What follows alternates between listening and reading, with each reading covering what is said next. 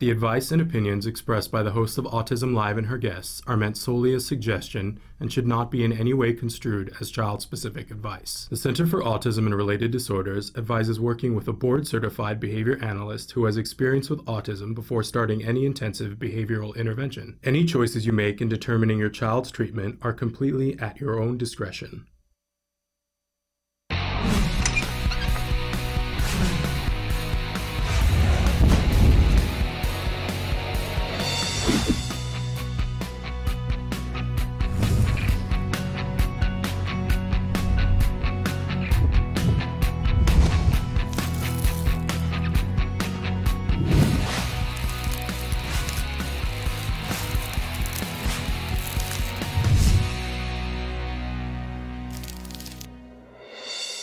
Good morning and welcome to Autism Live. I am Shannon Penrod and we are coming to you live from the Warner Center in Woodland Hills, California.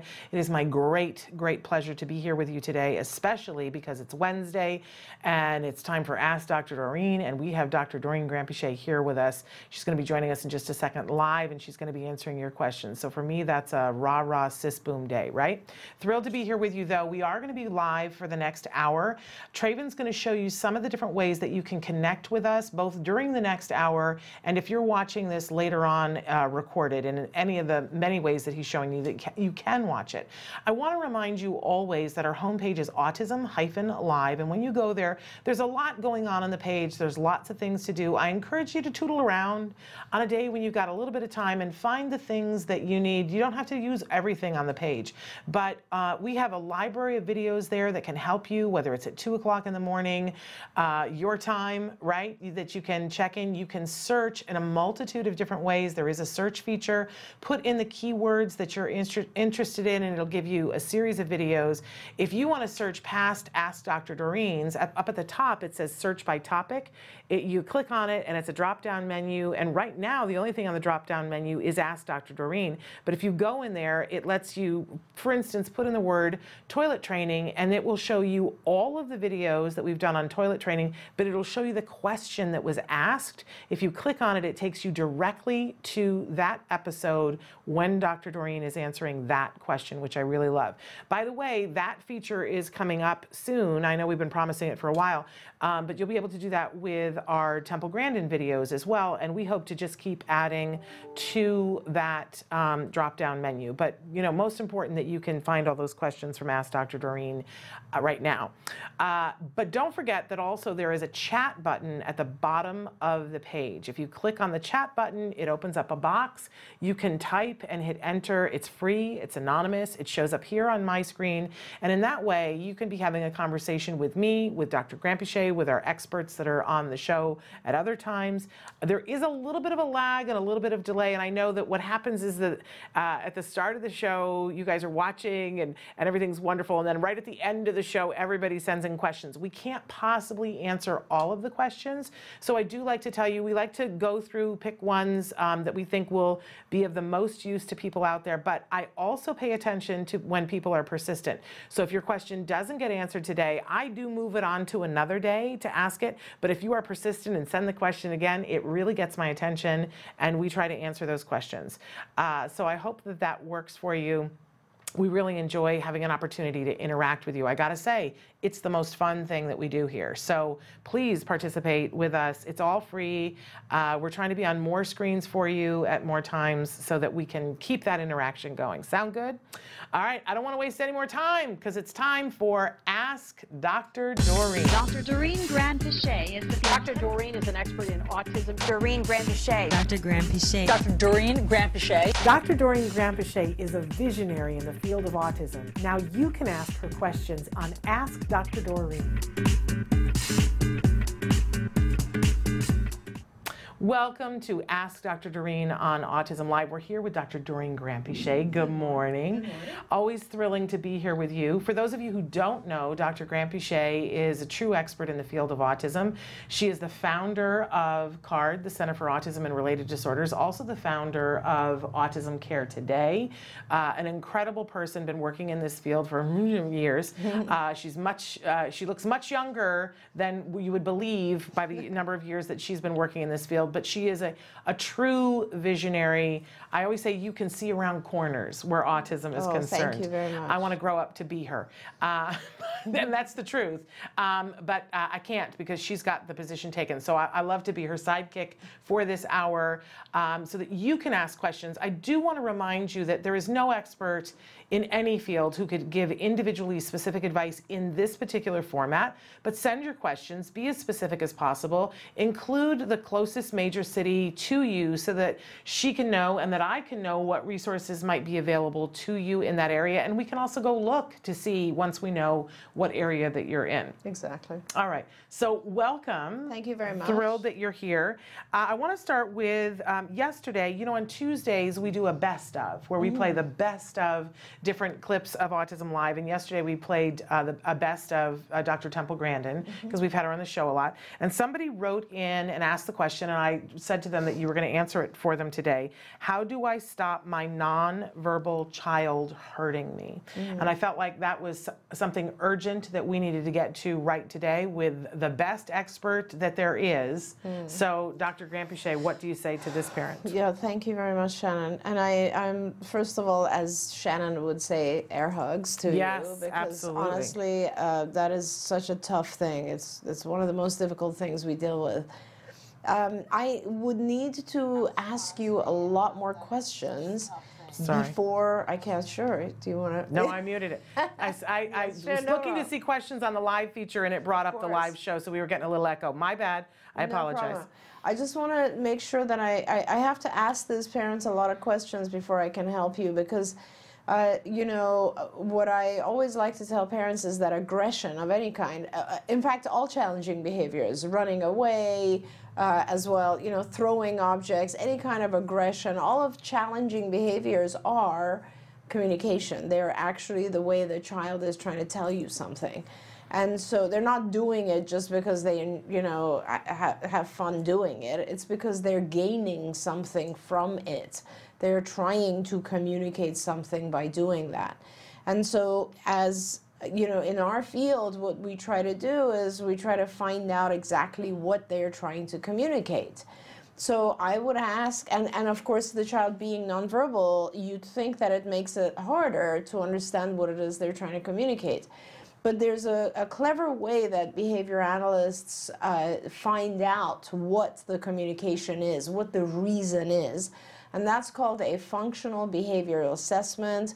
And what you do through an FBA is that you answer a series of questions, and that helps us identify if your child is trying to avoid a situation, if your child is trying to gain access to a tangible object, if your child is trying to gain access to just attention. What is the function of that hitting, that behavior? And, you know, I guess the best way for you to find that out is either you can write in and tell Shannon a little bit more about the circumstances, like when does your child hit you? Or, you know, under what circumstances? Is it right after you've placed a demand? Is it when the child wants to get your attention so they can gain access to something? Like, when is it that they hit you? And that's one way, and then we'll try to help you. The other way is you can go online on our Institute for Behavioral Training. Is the BIP Builder, the CIFA, it's on skills, right? Or Yeah. is it on both? You go on skills. You go on skillsforautism.com, and there's a section on there that is called the CIFA, which is Card Indirect Functional Assessment. And on there, you will be able to answer a bunch of questions about this behavior, and it'll help you identify exactly what the function is. Now, why is it important to find the function, the reason, the thing your child's trying to communicate? It's important because the way you treat the behavior is different depending on that function. So, for example, if a child is hitting you because they want to gain access to, let's say, an object, you would treat that a different way. You would block access to the object, you would prompt the child to say something verbally to request the object, then you would give the object. However, if the child is hitting you because they're very frustrated from a situation they're trying to escape from, you would make sure they don't escape from the situation. You would have them like write down or touch an icon for why they are. And when I say like we tell our children to say or speak, I don't mean vocalize. They can also communicate by touching a written word, touching a picture. There's many ways that we speak. It's not always vocal in nature. So, but the main point with these challenging behaviors is to find out why they're occurring, prevent the child from doing that behavior, and instead teach the child a more functional way of communicating and then reward that. So as I said, you could either go on skills and look for the CIFA and answer all those questions, or just write back into Shannon and explain a little bit more detail when exactly your child, under what circumstances they hit you, and then I'll try to help. I always tell the story of when it was our 10th wedding anniversary, we went to Las Vegas, and we went as a family. We take our child on our anniversary trip, because that's how we roll. But we got tickets to go to the Cirque du Soleil Mystere. Yeah. And they encourage you to come early because there's a guy who comes out and does all this, improv with the audience. So we went and we're in our seats early. And, I was a little concerned about how Jem was going to do, but he was far enough along that, I was less concerned. But we were sitting up a tier, the tier below us, there was a family. 2 older parents with a young woman who was in a wheelchair and was clearly non-vocal, and she, the guy came out and he started interacting with the audience, and she started to make some noise. Mm-hmm. And then the noise sort of escalated, and she was trying to move her wheelchair back, and the parents were trying to calm her and to get her to stay. Yeah. And we were just watching it escalate, and they could feel all the audience stopping to watch the magician and starting to watch them, right? And there was a part of me, I was like, I have no credentials, but I really want to go up and say, can I help? But that'll make it worse. It's that thing about what do I do? And just trying to focus on the magician and I'm think love at this family. But things were escalating. And then and the girl in the wheelchair was getting more and more agitated, and it was clear that she wanted out of there, to me. But I know as a parent, when you're in the moment, sometimes it isn't clear because you're right there and you can't see it. And I had a bird's eye view and wasn't having the emotional thing of what was happening. But it got more and more and more. And then the girl hauled off and hit who was probably the mother. And everybody in the audience had this, reaction. And of course, this woman, you could tell that it was just like a small death. And because I've been hit by my child when he was younger and littler, and he didn't have the words and we didn't have the intervention. It's devastating, right? It's absolutely devastating. And then it was like, well, and you saw the resignation of this couple, and they were like, all right, come on, let's go. And they took her and they left. Well, then, the magician finished up and they said there's like a 10-minute break and then the show will start. And I was like, oh, well, I'm going to use the ladies' room during this 10-minute break, right? And I go, and there they are in the ladies' room, because what the girl in the wheelchair needed was to go to the bathroom. That whole thing happened because she didn't have a functional way of saying I need to go to the bathroom. And if you think about it, look, when I have to go to the bathroom, I have the autonomy to get up and go. Yeah. And when I don't, I've been a school teacher where that was not an option. You couldn't leave your school. It's horrible. Right. It's horrible. And I felt so bad. And of course, they never came back in because the mom thought that we were all going to judge her. And so they had paid tickets. I'm sure that they didn't get their money back. And all I could think was, if that young woman just had a way to press a button to say, bathroom, please, this didn't have to happen. Right. But I think anybody would hit if they had tried repeatedly. She didn't want to wet her pants. Right, right. And so, but, God bless that mom. She didn't know. She's not a mind reader. Right. So that functional communication piece, we've had so many people be on the show who use assistive technology that at one point didn't have it, who say to us all the time, please, please, please make sure that you are giving people who don't have a voice a way to communicate. Absolutely. Because if they don't have it, they don't take relish most of them, in having to hit to get what they want. That was a really good point. Right? But we would all resort to that if we didn't have a way that we could be heard. Absolutely. There's no question about it. And we also not only would we resort to that, but the problem with not having a functional communication system like an iPad or just a picture board like a PEX system or something like that is that you also can be misunderstood, right? So like, Yes. for example, in that case, we know now that she wanted to use the bathroom. Yeah. What if it had nothing to do with the bathroom? Yes. What if really what she wanted was to just avoid that show because the noise was bothering her, right? Which I think is what the parents ultimately thought. Right, right. And so there's so many different things that are happening and we just don't know unless we actually figure out the function of these behaviors.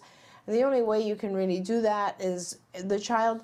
It is super, super important to always ask yourself when a challenging behavior happens, what is my child trying to communicate? Yeah. And of course, as Shannon said, the sooner that they get on some sort of communication system, nonverbal, non-vocal, the sooner you'll overcome this problem because then they'll start to be able to let you know. Yeah, I mean, they literally chart it for you on a graph, and when children of any age, of any ability, typical or otherwise, begin to be able to communicate those tantrums, for a lot of people we call it the terrible twos because that's the time period where a typically developing child is going through that. I don't know how to get my needs met. Yes. And I don't have the words, right? But whenever we see that somebody has functional, like if the challenging behavior is up here and the language is here, and we start to teach language and that starts to go up, it creates this magic X on the graph that you see over and over and over again. So I just, for me, it's almost like it's a human rights issue for me at this point. Right. That, and I mean it for the individual, but also for the parents, because we get into an upside situation where we're being hit and we don't know. It's through no fault of us that we don't know what to do, right? But since you're asking, avail yourself of the help that's available to you. Make sure that you get this individual functional communication, that you're working with experts, because this can get so much better for that individual and for you. I get goosebumps when I think about how much your life can change if you're able to get that support and help. Right. And here in the United States, there's insurance. And there are ways to insurance, and please write to me.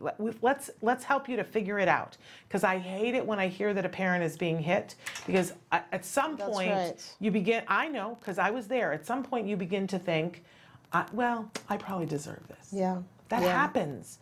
It happened to me, and he's only hitting me, so it must be something that I'm doing. I must deserve this. And you get all upside down. And I just want to reach out to all of those parents and go, come on, let's get some help. Yeah, honestly, and Shannon, thanks for saying that, because as you know, now I'm as I am not yet, but soon coming up for air. I keep saying it. It's the other R word that nobody wants to say, retirement. I'm supposedly retired, but I've never been working harder than I'm now. I warned you. I know, it's so crazy. But I mean, through Autism Care Today Act, the other very important organization to me, what I really want to do is kind of focus on some of the important things and help ACT make those things happen. And what you said actually really resonated with me, because if there are families out there where their children still cannot communicate, I would be very interested in putting a grant package at ACT where we provide an iPad, let's say Protocol, or one of the programs for communicating, which you don't even really need anymore with iPad, but as well as a package of training, so that people actually learn how to teach their nonverbal children to use this to communicate. Yeah. And that would be, if there are, are there a lot of families still out there who have either young or adult children who have no means of communication?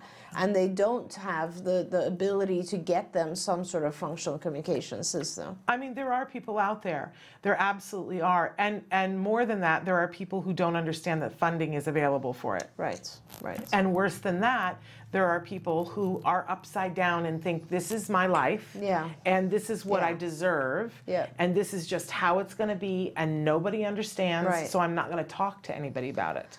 Those people are out Amazing. there. Yeah. And that crushes my heart. Yeah, because absolutely. that is, I know what it feels like to feel that way, but it's not the truth. Right. Right? And so if you're within the sound of my voice right now and you're hearing that and going, uh-oh, that's me, please reach out. Right. My email is s.penrod@autism-live.com, and let me begin a conversation with you about, it's individual for everybody what is available, unfortunately. I wish it Right. was a level playing field, but let's have a conversation. I will not judge you. I have been in that place. I showed up at one of my card clinics once and said, I'm not leaving until you help me, because I had not been honest with them before that. I was embarrassed and ashamed and afraid of how they were going to look at me and how they were Yeah. going to look at my child, but I was like, he is hitting me in the head and something bad's going to happen. I don't know what. To this day, I don't know what that was, but I knew that there was a scary cliff and that something bad was going to happen. And I don't even like to think about what that might have been, but I was like, this is not the way it's supposed to be. Gosh. Right? And they helped me that day. I was super, super lucky because I was already at CARD. I wasn't Yeah. having to fill out the papers to come to CARD. I was already at CARD. And so, Shannon, I mean, on that note, like reliving that experience, I think another important thing we can talk about here for our viewers is that as parents, when our kids hit us, we have the reaction to hold them, pick them up, cuddle them, try to calm them, give them love, right? It's like, why are you angry? Why are you hitting me? I'm going to love on you. And that is terrible because that ends up increasing that behavior, you know? So that's also what's part of this, is that our instinct is pretty much the opposite of what you're supposed to do in that situation. I got to tell you, though, there's the flip of it, too, that, that you get angry? And well, you get hit, and there is a natural response to hit back. Yes. And, and you get hit enough, the Yes. fact that that it's your child Yes. gets fuzzy. Yes. Like there is a natural instinct. Absolutely. And that is one of the most terrifying things to feel as a Yes. parent, to feel Yes. like, oh my goodness, Yeah. my natural instinct is to defend myself and hit Right. back. Right. Like nobody wants to be on that page. Let's get some help for some folks. Absolutely. Reach out. I won't judge. All right, we should take a break. And then when we come back, before we go to break, I just want to say I'm going to come back and address a question that was written in by a CARD family. And I love it when a CARD family writes in. But I also want to tell everybody, and we had another question from a CARD family about something really specific. So if you are a CARD parent and you're getting treated at CARD, I want to let you know, if you don't already know, that we have a new department at CARD. It's called the Caregiver Support Department. And I am one of the people in that department. Aside from my job at Autism Live, I am now the Director of Parent Relations and Orientation. And one of my favorite things is to be talking to CARD parents about how to get the most out of their CARD program. So I really, love to take new parents who want to know all about CARD and tell them about that. And I love to talk to parents who've been around at CARD and say, hey, here are all these things that I don't know if you know, because some of them are new, and to get the most out of it. But there is another person in our department who is Cecilia Knight, and she is the Director of Parent Support and Parent Education, Caregiver Education. So she deals with all that ongoing education, but both of us together lead a team of people who are called Caregiver Support Coordinators. You have a Caregiver Support Coordinator who is assigned to your area, and they will call you on a semi-regular basis, and you can call them at any point. And when you call them, if you're having any kind of difficulty and you just need some help and support, they will take all your information down. That information gets shared and sent to the right people so that problem can be resolved. We love it when you write us and tell us great things, but we also love fixing the hiccups that come along, big and small, which are a natural part of any ABA program. So I hope, if nothing else, if you're having an issue, and we're going to address this one issue, but please write to me, s.penrod@autism-live.com. That email works for both things. And tell me, and I will make sure that we put your caregiver support coordinator. We'll write it all up. We have a whole system, a workflow that it goes through, and then we check to make sure that it's better. Right. We're very diligent about that. I'm very proud of the work that we're doing. So please don't hesitate to do that. But when we come back, we're also going to ask a question that's specifically for Dr. Granpeesheh from a CARD parent. So stick with us. Hey, I'm Candace Cameron Murray. Tom Bergeron. You're watching Autism Live. And you're watching Autism Live. And you're watching Autism Live. You're watching Autism Live. Do you provide care services to someone with autism? Recently, more and more children are being diagnosed with the condition and getting the support they need as awareness grows. But what happens to these children as they grow up? It's estimated that over 500,000 youth with autism will turn 18 in the next decade, and they'll be faced with a very difficult reality. As children with autism grow up, their services start to disappear or become very difficult to access.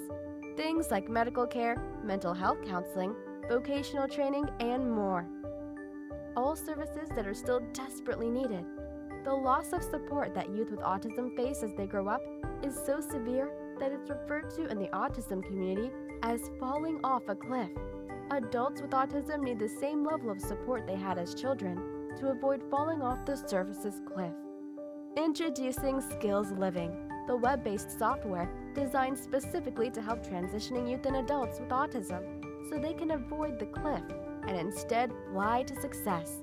With Skills Living, help your learner with autism develop the skills they need in all the critical areas of adult life, including self-control, planning, and problem-solving, effective communication, performing life skill tasks for independent living, acquiring and maintaining employment or other meaningful activities, developing and maintaining social skills and relationships, accessing transportation and public services, and being safe. Skills Living includes a comprehensive assessment, a data collection mobile app, behavior intervention plan builder, and automatic progress reporting. It also provides a complete curriculum addressing 16 key areas spanning the entire range of functioning adulthood. Skills Living is easy to use and can be implemented by schools, parents, and autism service providers. Call or click today for your free demo and see how Skills Living can help your learner with autism avoid the cliff and instead reach their fullest potential. Skills Living. Wish, learn, become. Welcome back to Autism Live. Was that an actual noise that went with the curtains, Traven? I was like, what is that? I think that's a curtain noise. Okay. And welcome to this Wednesday where we have Dr. Doreen Granpeesheh for a segment that we call Ask Dr. Doreen. She's here answering your questions live. Now, I said that we were going to come back to a question from a CARD parent. She says, hi, Dr. Doreen. My son has been with CARD for 6 years. 6 years now. As he is making progress, his social remains very low. It's like he's a 5-year-old, but he is 9. I see his siblings, how their conversations are age appropriate, but his dialogues are so immature. What can I tell my supervisor to push? Also, if I need someone to chime in on our clinics, who do I contact? I feel that we have hit a wall for the last 2 years and my team is stuck. I don't want to waste any more time. I'm still trying to get on your calendar. Also, negative attention seeking, OMG. What do? We ignore, but the world doesn't. Yeah. How true is that? That's so right. I'm just taking some notes. And I'm sending the air hug here. Yeah, air yeah, hug. absolutely. And you know, like I just want to start by saying that I apologize because sometimes it's very, very hard to focus and receive the kind of stuff that your child specifically needs. And so I'll do my best to help you here. And I appreciate that you're a CARD parent, and Shannon and I have talked about doing a separate thing for just CARD parents where they can actually call in and give us a lot more specifics and we can try to help them no matter what the scenario is. Yeah, like I'm absolutely. always just here to help. So the thing that's jumps out at me at first is that your child has been receiving services for 6 years. So to me, that means that you probably don't have the level of funding that is ideal, because 6 years of funding, you're running out. So payers, usually our payers are pretty adamant about fading out after the second year. So after 2 years, we start to get a lot of pushback and a lot of kind of requests to get out. Now, especially if the child is also past 8, which in your case, your child is, the fact that you're getting any funding right now is a blessing. Yeah. Let's just start there. But it makes it very hard. And this is sort of one of the things that I've always been very concerned about. And like, I mean, it's the reality, but it's sad, is that every hour of therapy that is not funded obviously impacts how much progress we can make. It's like, you know, if you want to build muscle and you work out 2 hours versus 10, well, guess what? The person working out 10 hours is probably going to build more muscle. And so with our situation, it's pretty similar in the sense that the more therapy you do, the higher chance there is that your child will get to those higher level lessons, social being the key here. So it's one thing, you will always see progress faster in the early years. Why? Because the lessons that we're teaching are a lot easier. So for example, if I'm teaching a child to verbalize, you know, this is cup, give me the blue toy, or whatever it is, those types of that type of instruction is very kind of, it's concrete. It's very easy to teach that stuff. Social lessons are very hard because they're basically abstract. Your supervisor shouldn't be stuck because they're guided by skills. And skills is a very, very rich, rich curriculum in the social area. In fact, there's a whole section on just social communication. So there's lessons there and a lot of guidance on how to approach those lessons. If your supervisor is remote, that means they're not in your office, they're somewhere else, which often happens because we only have about 360 BCBAs and we actually could probably use 1,000. If your supervisor is remote, then obviously it becomes a little bit harder because you might have different supervisors, and that is tough, and I apologize for that.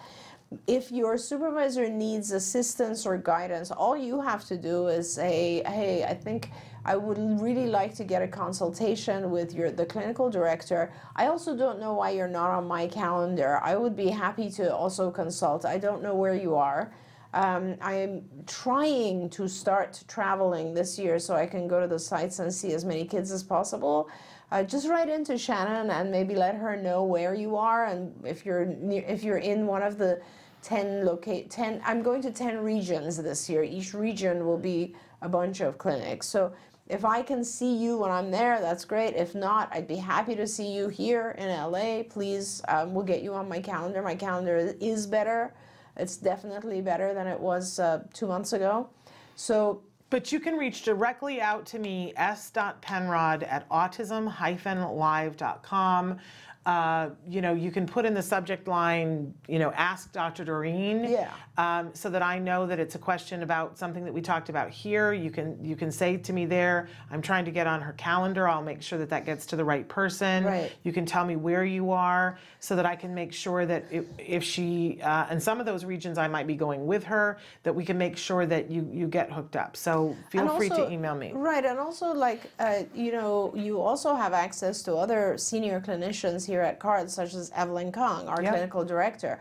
And Evelyn is happy to, she's also incredibly good with the social arena. We also have what's called CLMs, or clinical managers, in our various sites, and depending on where you are, there are senior clinicians in the regions who basically are very good at one area or another or all. And so the social, we would be happy to consult with your supervisor and give them more ideas, or maybe they don't feel comfortable with those lessons. But going back to, so the lessons are there, we can give the feedback to your supervisor. The thing that I want to touch on is the fact that if your hours are limited, progress in the social area takes a very long time. So if I'm teaching a child to like touch an object or label an object or tell me what they did, that's one thing. You'll see progress there. But if I'm teaching a child a social behavior, let's say social communication, right? Social communication involves a million different steps. So for example, I would have to teach the child how to join a group of kids and how that's different from talking to just one kid. How to interact when they're in the group. So that means, how do I bring a subject up that is of interest to others? That's one lesson. How do I repair the conversation if kids are walking away? In fact, how do I even recognize that the others are not interested? So that's like learning facial expressions. And then how do I repair the conversation? That means changing the topic to something that's of interest. That involves monitoring myself so that I am not focused on one subject or another, but I'm listening to people and able to tag on to their conversation. How do I take turns with the conversation so I'm not hogging the whole conversation? I mean, there's like a million, different lessons that all go into one thing, which is appropriate social communication. And how do I differentiate people who are my friends versus acquaintances versus adults versus other kids? How do I pay attention to the environment I'm in? It's one thing to have social communication on the playground. It's a different thing in the library. I mean, there's all these factors that we have to teach one by one, and it all just comes into one thing, which is communication. And so it takes a lot of hours to do that. And if your child is 9, I'm guessing they're also in school. So that means that we at most, I'm just making a guess, but most of my 9-year-olds will probably have somewhere around 10 hours a week. And with 10 hours a week, you're going to see very slow progress, just because these lessons they require a lot of instruction before you can see the final product. And so just keep those things in mind. And again, on our end, we'll do everything we can to try to improve and help and like give your supervisor more help and guidance. But the other side of it is that after like 6 years of doing this, maybe what we need to be doing is looking at other environments such as school. What are they doing?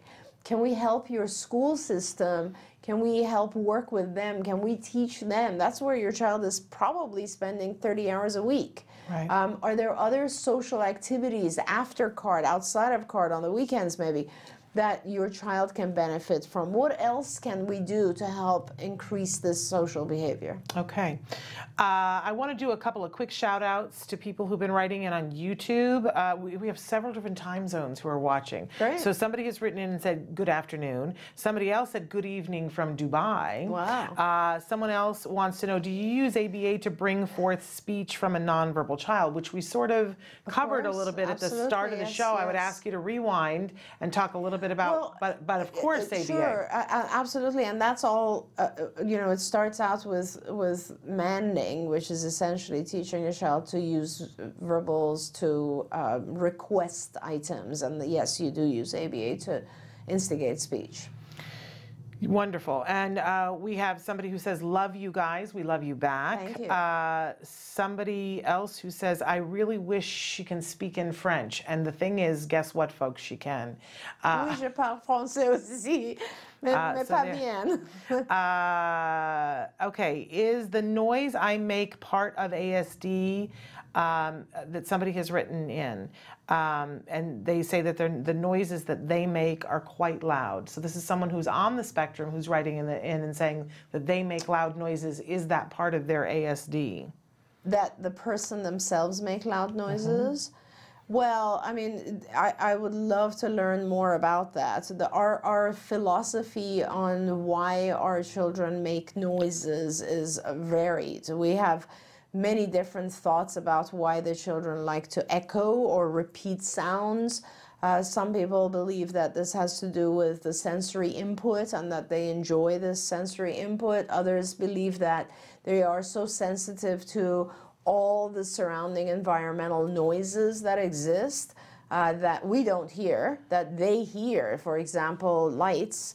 Fluorescent lights have a sound. Most of us don't hear that stuff, but individuals with autism, some are very sensitive to those types of noises. And I've been told by some of my adults that the environmental noises are so many that they need to make a sound themselves in order to kind of be louder than the environmental noises. So there's a lot of theories about why individuals on the spectrum make these kind of repetitive sounds or noises. Yeah. But again, it's also something that's not unique. I think a lot of hearing impaired individuals talk about making noises and how that is a sensory experience that's very different than ours. Yeah. We have a lot of people who are writing in about being hit. I'm just going to, so a mom who says, my son hits me anytime he doesn't like what I say. Right. And this is what we were talking about before, is let's get you some help. Because that's not how your world should work, and it's not how his world should work, right? Yeah, absolutely. And like, let me just touch on that real quickly. When you say he doesn't like what I say, that means that what he's trying to communicate is somehow something like, no, I don't want to do that, or no, leave me alone, no, I want a timeout, I want a break, whatever it is. Try to teach him that communication. And if you can teach him that communication, it will help replace the hitting, because the whole point is to help our kids communicate more appropriately rather than hitting. Remember, all the hitting is just the child trying to say something. Yeah. Then another person has written in and says, do you have any suggestions for me? This is from Facebook.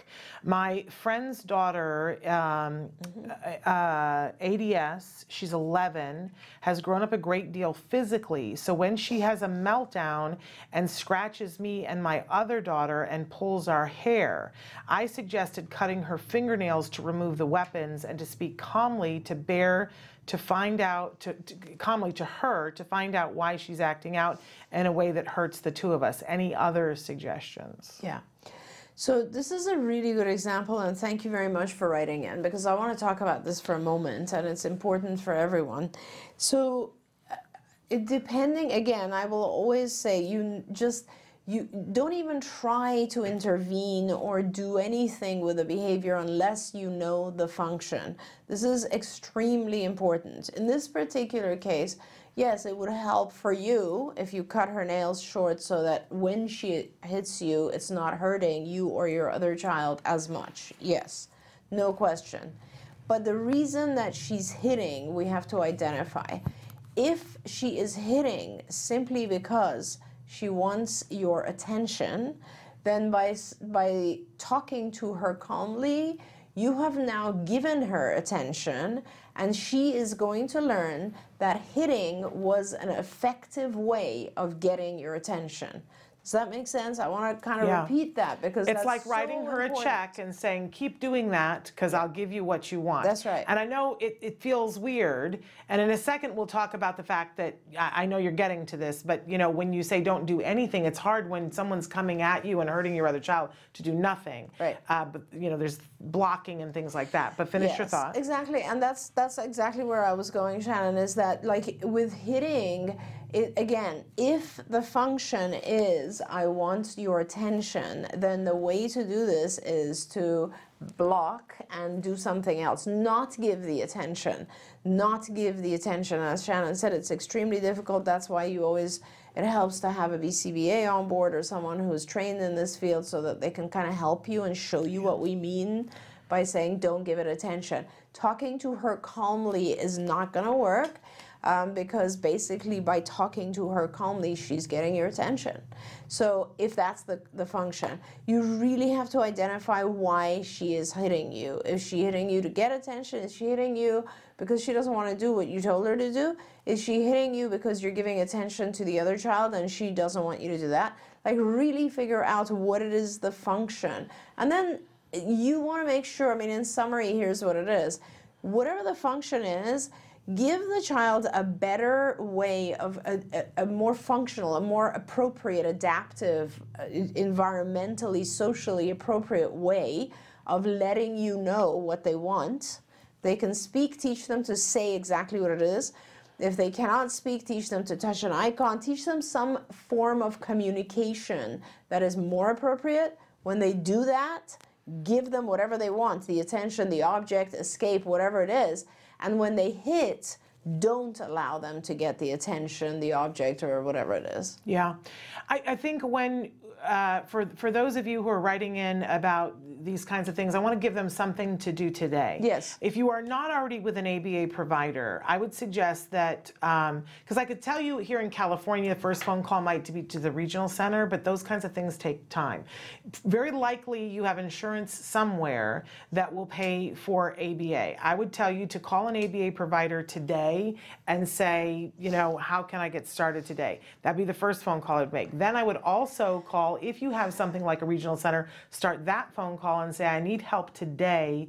My child is being aggressive. I know that that's a scary thing to call a public health line and say because you're afraid of what you're going to trigger.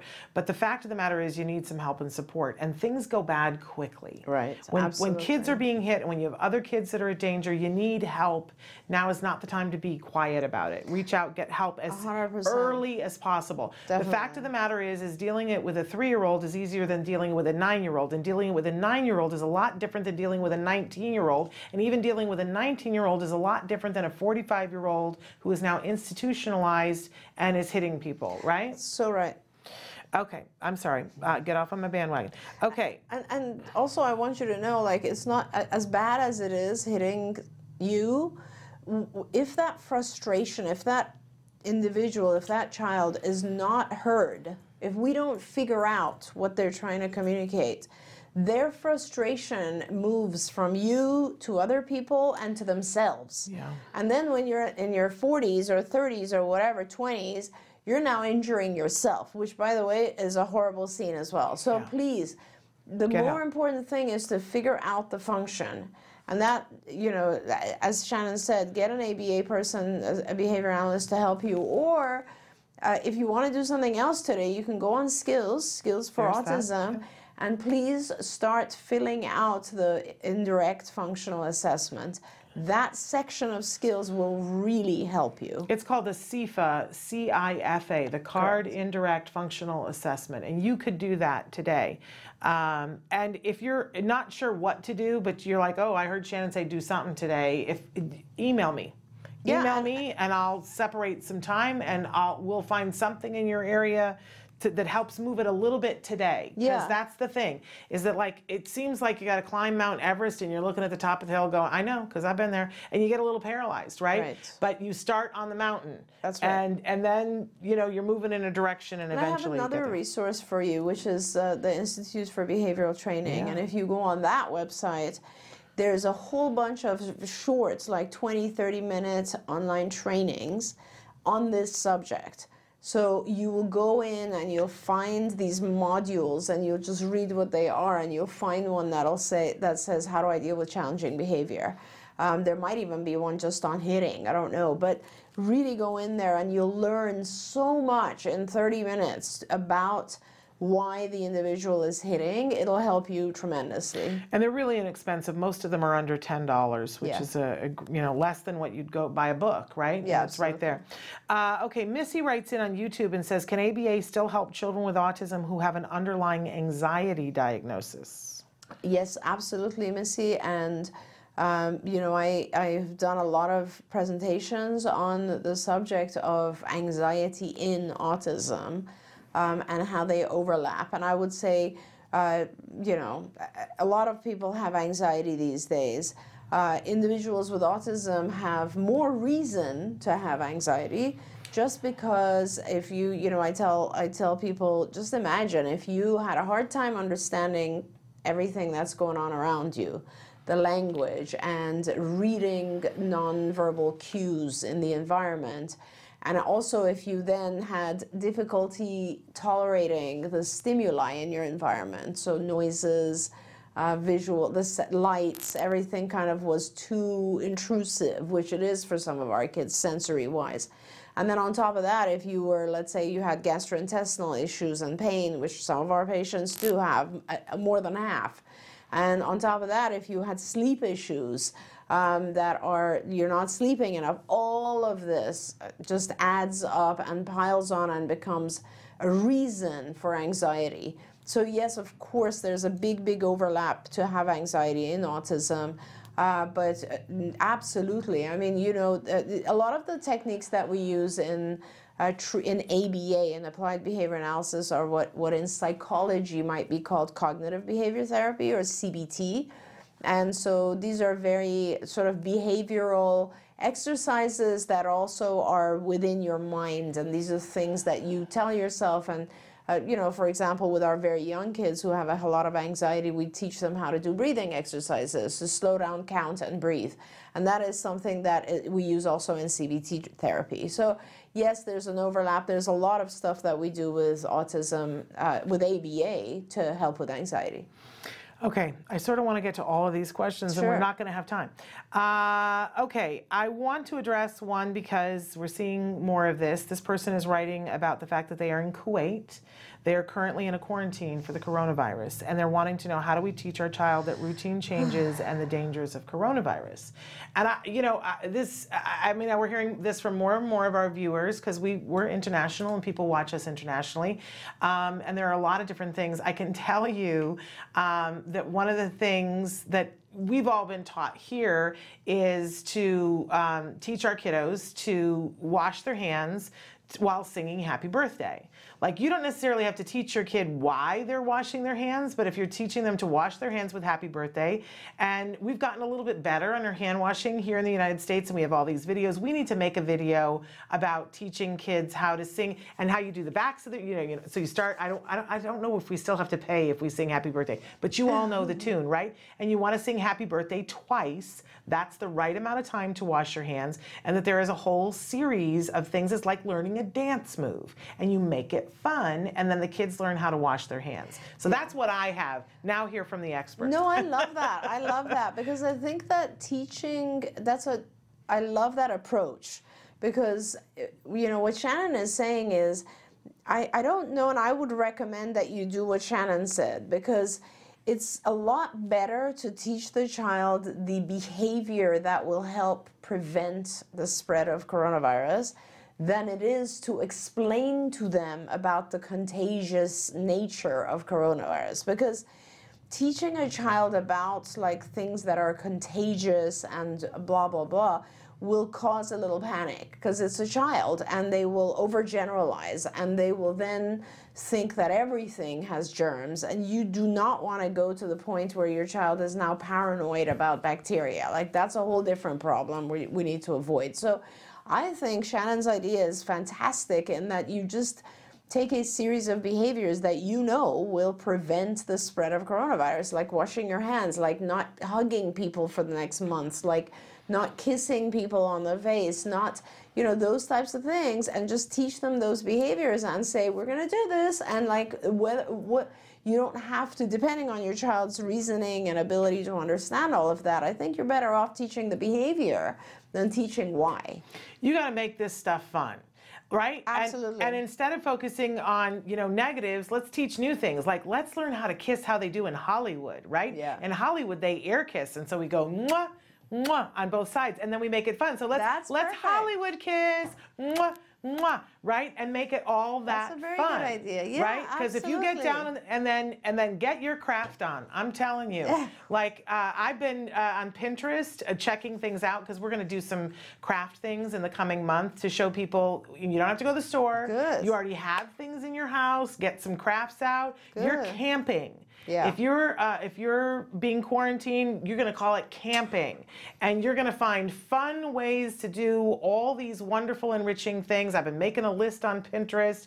You're going to get out your shopping bags, plastic and paper, and we're going to make stuff. Yeah, and Yay! and in the Middle East, I think you're also I remember there were times where weather was so bad. Right. I'm from Iran originally, and when I was a child, I wasn't there for many years, but when I was in Iran, I remember sometimes it would be a lot of snow, and you'd be just stuck at home, and you do a lot of cooking. Yeah. In the Middle East, you do a lot of cooking, and you learn cooking, and that's a really good way to keep your child busy as well. Absolutely. But if we start to be like, oh no, then the kids pick up on that. right. We don't need that. That's right. Because if you're going to be in your house for a while with your kiddo, you got to go, all right, how are we going to make this fun? Yep. And you know, our brains are positive assumptive machines that solve problems. If you say, you know, oh no, this is going to be horrible, then your brain is going to find all the reasons why it's horrible. Right. But if you say, how can I make this fun? Your brain will populate that question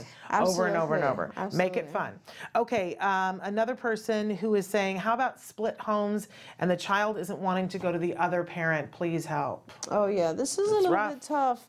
It is tough. I mean, like, good Lord, like, it's tough enough having split homes. On top of that, having to explain to your child with autism what's going on. I would, again, this is one of those situations where I try to find out why.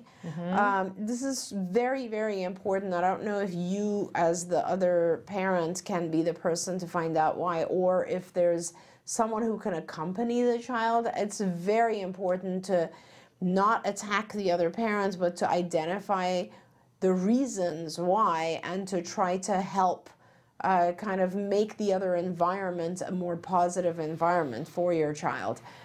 You know, when we go through divorce or those types of things, we end up, you know, we all want to have our place be the favorite place. We want the children to like us more, that kind of thing.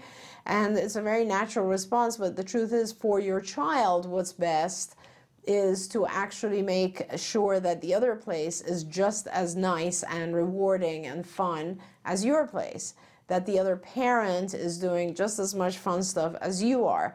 And although that might go against your own nature of wanting to be the favorite, it is what's best for the child. So that's what you need to focus on, is finding out what is the reason that your child doesn't want to go to the other place and change that. Yeah. Absolutely. Okay, the next question is, what are the best forms of assistive communication for a 3-year-old nonverbal? We're in Riverside County in Southern California. I mean, there's a lot of different options with regards to assistive communication devices. I don't really have a favorite. There's many, but I will say that these days, the purchase and use of assistive devices has gone significantly down because more and more people are using iPads. So you know, on the iPad, not only does it have a lot of features itself that allows your child to communicate, but you can purchase programs like Proloquo, and there's many others now that you just load onto the iPad, and then the iPad can speak for your nonverbal child. So I would suggest that you probably start with that. Maybe start with an iPad.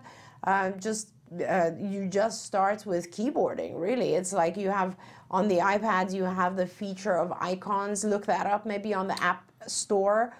There's lots of different applications on the App Store on the iPad where you can look at and see pictures of items that the child might want, and that's probably the best way to start. Donna wants to know on Facebook, where can I get funding for a device for my 2 nonverbal sons? And, you know, I will tell you that, first of all, you can start with insurance. More and more insurance is funding Ogg devices. And I would encourage you to ask for an iPad. It is the best, I think. Yeah. I mean, there are Dynavoxes, there's the LAN system. There are people who are now getting Android devices, but Proloquo works best on an iPad. So it is the preferred. You know, we were just talking we have a CARD PTA meeting, and last night somebody was talking about the LAN system, which a lot of schools are pushing the LAN system, but unfortunately it doesn't communicate well with other things, and if you don't know how to work it, it's like teaching your child a different form of sign language. You want your child to be able to communicate. We really like Proloquo because it's the across the board, it's so user friendly, people can use it. It's a smaller price point. I mean, it's still a little expensive, but insurance a lot of times is paying for it. Autism Care Today has grants sometimes for iPads. United Healthcare Children's Fund has grants for that. There are many, many grants for iPads, but start with your insurance. It's often the easiest way to get your iPad. That's right. Okay, I'm rushing because we're almost out of time. But somebody else has written in and said, my son is 31 and he has never been able to communicate. And we've talked a lot about functional communication. Do you want to talk a little bit about the fact that it's not too late for that individual? No, absolutely. It's definitely not too late. And some of the most joyful moments of my life have been when I've had an individual who's an adult who was very self-injurious and aggressive, learn to use an iPad, and when they did, their life changed. So I really, really recommend you. It's the same stuff for you. I really would suggest that you try to get them to communicate non-verbally. And it is definitely not too late, and it is absolutely the best thing you can do. Okay, we have somebody, I'm just rushing because we're almost out of time. 7-year-old autistic boy who can speak a sentence of 3 words in his native language, which is Arabic. He knows nothing about English. Would he be able to learn and communicate in English through ABA? And what do you usually do with a similar case like him? He comes from a foreign country that has nothing to do with English. Yeah, so I always go based on what the future is for that individual. If they're going to be living in an English-speaking country, then I would do all therapy in English, and I would ask the parents also to speak to him in English. If the child is going to go back to an Arabic country, then I understand that, and then I would probably get a group of people who could be trained to do therapy with the child. So that is commonly something we do as well. You just have to kind of decide where the child is going to be for the next 5 years or so. Do you? We have like 30 seconds, but do you have to? Can I keep you 2 minutes, or do you really have to be? You cannot. I just need to be off site at 11:15, so I don't have a lot of time to leave. Okay. But maybe if it's a quick one, I could do one more. It goes in the vein of everything we talked about. 2.5-year-old son likes to throw toys when he's mad. He likes to throw his brother pretty much anything in his way at the moment. He also likes to hit and bite. He whines incessantly and cries mommy, even if mommy has him. How can I calm my son? 2.5. Oh my gosh. Get some ABA now.